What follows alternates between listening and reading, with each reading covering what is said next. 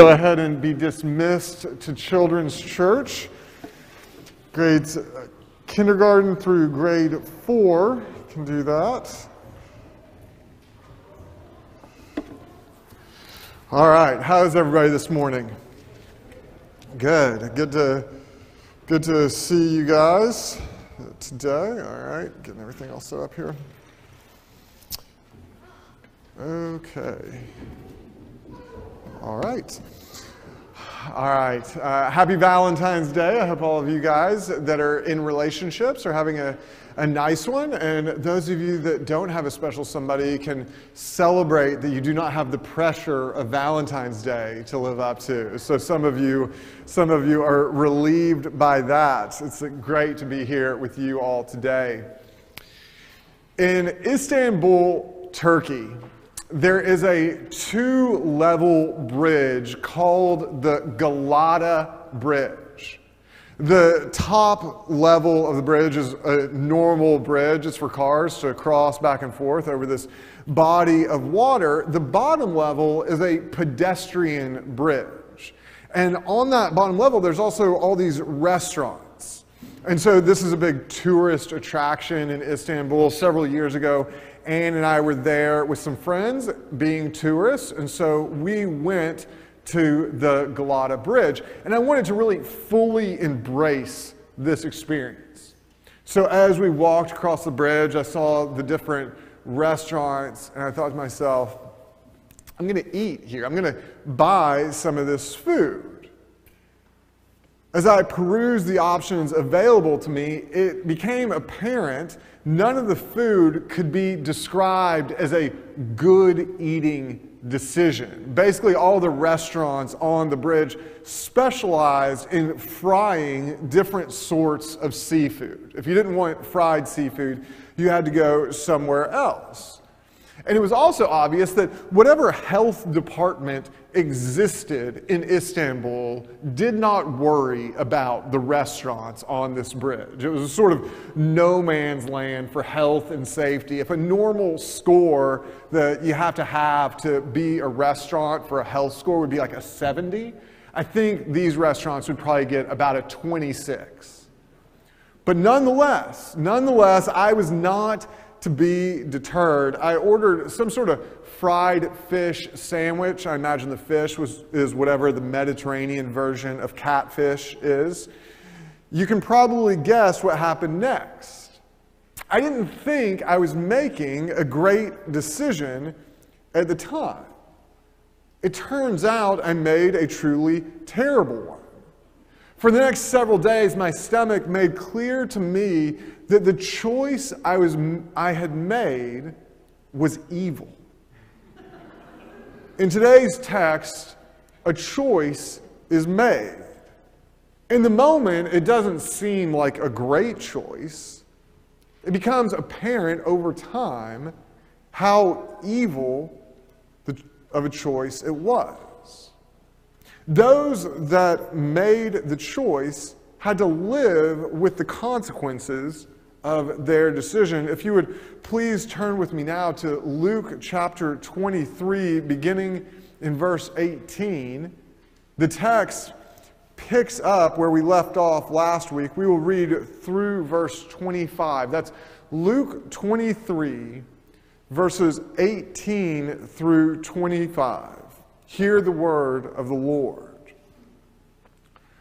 But they all cried out together, "Away with this man and release to us Barabbas, a man who had been thrown into prison for an insurrection started in the city and for murder." Pilate addressed them once more, desiring to release Jesus, but they kept shouting, "Crucify! Crucify him!" A third time he said to them, "Why? What evil has he done? I have found in him no guilt deserving death. I will therefore punish and release him." But they were urgent, demanding with loud cries that he should be crucified. And their voices prevailed. So Pilate decided that their demand should be granted, he released the man who had been thrown into prison for insurrection and murder, for whom they asked. But he delivered Jesus over to their will. Amen. The grass withers and the flowers fade, but the word of the Lord remains forever. Hindsight is 20/20. The crowd in these verses doesn't make a good decision. We can all look back at decisions we have made in the past and acknowledge that maybe an alternative would have been better. There's probably someone listening to this right now, either in person or online, that has a timeshare they regret. Nobody sets out to make a bad decision. If we had known ahead of time what the future held, we would have made a different choice. In regards to Jesus, we have an advantage that the crowd in these verses did not. We know what is coming next. We are not ignorant of what happens after Jesus is killed. Unlike them, we can base our decisions about Jesus on knowledge that they didn't have. Their excuse for calling for Jesus' crucifixion is that they didn't know any better. We do know that Jesus is Lord. Our choices should be based on that fact. People will normally make the decision that they believe will be most beneficial for them. In these verses, the crowd thinks they are making the best decision for themselves. On its surface, this decision doesn't make much sense. Barabbas is a bad dude. Guaranteed that if Barabbas had been alive today, walking around, he would have had a face tattoo. You know you shouldn't mess with somebody that has a face tattoo. Pilate can't understand the crowd's thinking. On the one hand, you have this insurrectionist and murderer. On the other, you have Jesus, who has no guilt deserving death. But the crowds cannot be dissuaded. Those present see Jesus as a greater threat. He has the potential to turn their world upside down. They have witnessed his radical power. On some level, they have grasped the implications of Jesus' teachings. Pilate, he doesn't get it.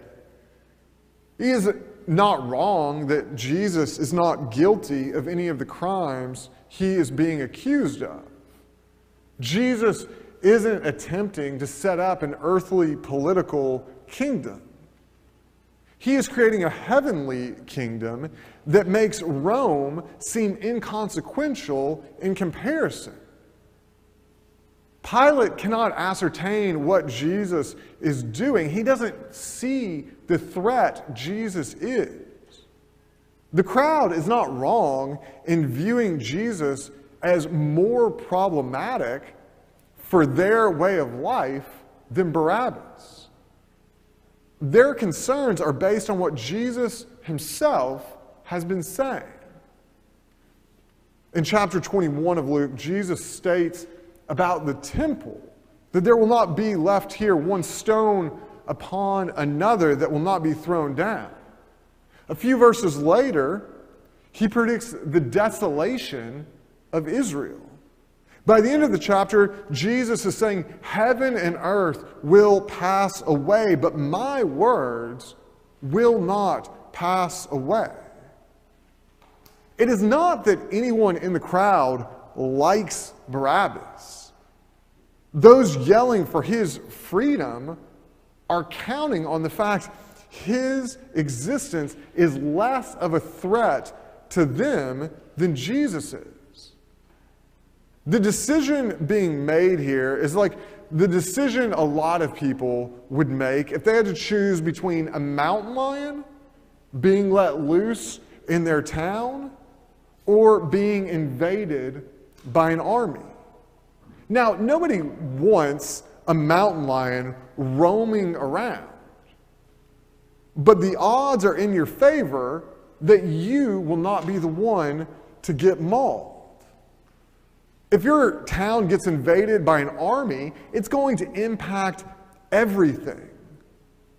Your whole life will get turned upside down. In the analogy, Barnabas is the mountain lion. Jesus is the invading army. The contrast between Jesus and Barabbas is greater than even Pilate and the crowd realize. It is the difference between good and evil. Barabbas in this text functions as the embodiment of evil. He has no redeeming value. Chaos and death follow him wherever he goes. Jesus is good. Wherever he goes, he brings life. Peace and understanding flow in his wake. In choosing Barabbas over Jesus, the crowd thinks they are choosing a continuation of the present over a future that they find threatening. They are choosing that. They are also choosing evil over good. They underestimate the depravity of the world they live in. They can't see how bad things already are. The current path they are on is in defiance of God. Willful ignorance keeps the crowd from acknowledging what they are choosing. The choice for Barabbas is not just a choice to have Jesus killed. It is a choice in favor of evil. It didn't seem like that in the moment to the crowd. Their concern was being rid of Jesus. Barnabas was of secondary importance in their decision-making. Their choice of him showed the evil path they were committed to. We are faced with the same decision between good and evil in our own lives. Will we choose Barabbas? Opting for the ways of this world seems innocuous enough. The end result is much worse than we can even imagine. We choose the way of Barabbas when we reject the way of Jesus. The contrast between choosing to go along with the kingdom of this world and the kingdom of Christ is real. It is a choice between evil and good. It is a choice between life and death. Choosing Jesus is choosing life. This is true eternally. Humans are born in sin, condemned to eternal death. This is not a rare malady only some are afflicted with.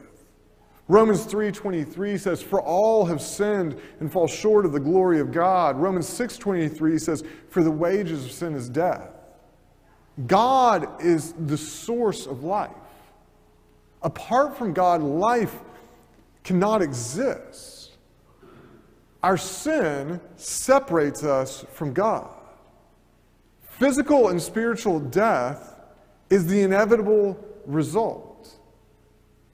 Jesus offers eternal life. He alone can do so. He is the only man that has broken the power of sin and death. No alternative options exist. Jesus' desire is that all people would be saved from evil.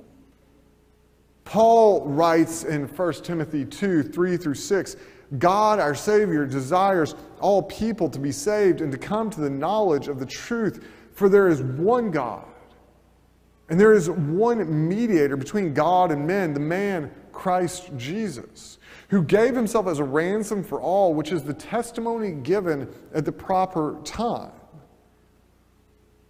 By choosing Jesus in faith, we accept the gift of life only He can offer. He is our salvation. He is the source of life.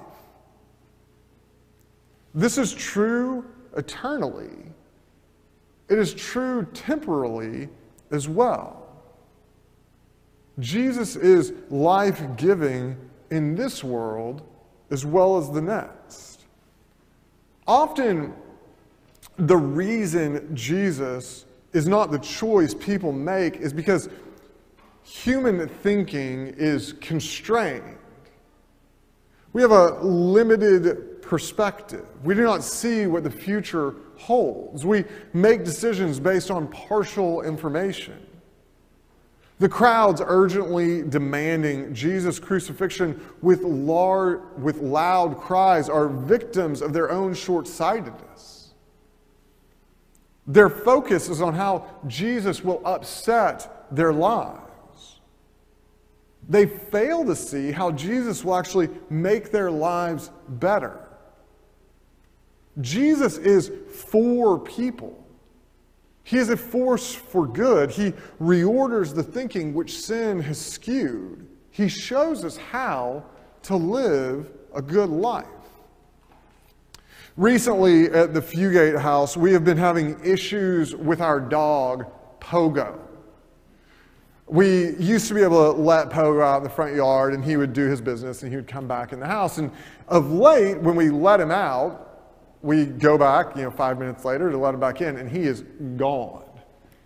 He is nowhere to be found. And he always comes back 2 or 3 hours later. He seems very happy when he returns.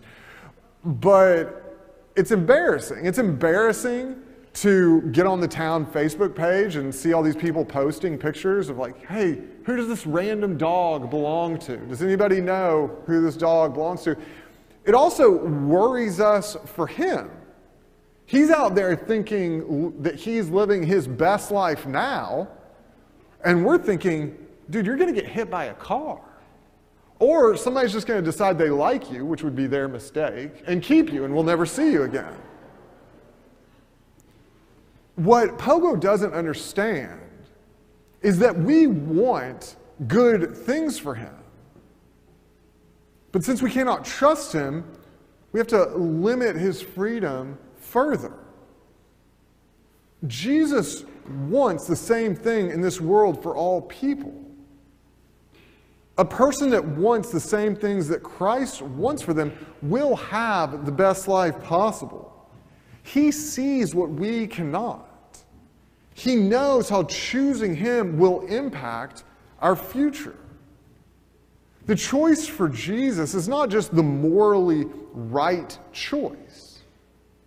It also leads to the best possible outcomes. The decision a person makes between Jesus and the alternative will determine their outcome. In choosing Barabbas, the crowd chose their future. They thought that this choice had a low probability of impacting them. In fact, they were actually embracing their own future destruction. In the years that followed Jesus' crucifixion, Jerusalem was a place where murder and insurrection were common. All of this came to a head in 70 AD when the city was recaptured and destroyed by Roman armies after a prolonged siege. In choosing Barabbas, this was the future that was chosen. Jesus knew this was what they were choosing. In a few verses, he says, "Daughters of Jerusalem, do not weep for me, but weep for yourselves and for your children. For behold, the days are coming when they will say, Blessed are the barren and the wombs that never bore and the breasts that never nursed. Then they will begin to say to the mountains, Fall on us, and to the hills, cover us. For if they do these things when the wood is green, what will happen when it is dry? Jesus knew what was coming. By choosing Barabbas over Jesus, the crowd chose evil over good. The results were tragic, although not surprising. God's judgment frequently operates by just giving us over to the results of the choices we have made. Judgment is not normally surprising in retrospect. It is the logical culmination of decisions that have been made previously. Sin, choosing anything over Jesus, leads to destruction. There's a direct cause and effect relationship. God will often hold back the consequences of our decisions for a time to give us a chance to change our minds. And this is part of the grace that He shows us. If we persist, He will remove His hand of protection from us. Those of us sitting here today are choosing our future just as surely as the crowd was in these verses. When we turn away from Jesus, we are choosing whatever we turn to in place of Him. Normally, for us, our decisions are not as obvious as the one made by the crowd in these verses. Few of us will ever find ourselves in a situation with such a clear contrast between good and evil. That doesn't mean the decisions we make are less impactful. Choosing anything over Christ has inevitable consequences. We are tempted to replace Jesus with family, work, nation, entertainment, and wealth. Even good things are bad if they are chosen in place of Jesus. They will end up being the means of our destruction. Too often, Christianity becomes about choosing to follow the rules. A list of immoral behaviors is communicated. Don't party, don't swear, don't get drunk, don't be greedy, don't have sex before marriage, don't hold grudges. These are all activities the Bible tells us to avoid. They are wrong. The reason they are wrong is that they are destructive. Jesus doesn't want us to do things that lead to death. All the things that the Bible tells us to avoid are for our own good. The Bible tells us to avoid drunkenness, not because it is anti-fun. It does so because Jesus doesn't want us to act like dummies. More than choosing whether or not to act in a certain way, we are choosing what we will love. What we love is what will define our lives. If we love Jesus, that will change the way we go about every area of our lives. Apart from Him, we cannot see what is good. We inevitably make the wrong decision. We inevitably settle for these temporary satisfactions. In the short term, we may feel like we are winning. Eventually, our decisions will catch up with us. Jesus is the way, the truth, and the life. He is the narrow path that leads to abundant life in this world. In choosing Him, we make the best possible choice for ourselves. When we choose Christ, we are choosing the better way forward. This in no way means there will not be trials in this world. A choice for Jesus is a decision to reject the world. The world doesn't take kindly to being rejected. Our well-being is not determined by the world. Those who choose Christ will die to the world just as Jesus did. The outcome is that we will be raised to new life just as Jesus was. In the days following my fried fish sandwich on the Galata Bridge in Istanbul, I regretted my decision. The temporary satisfaction I thought I was gaining at a cheap price was not what I ended up paying. This world will continually give us options that seem cheap and convenient. The crowd thought Barabbas was going to cost them little. The consequences of choosing Barabbas over Jesus were horrific. Rejecting Jesus is embracing death.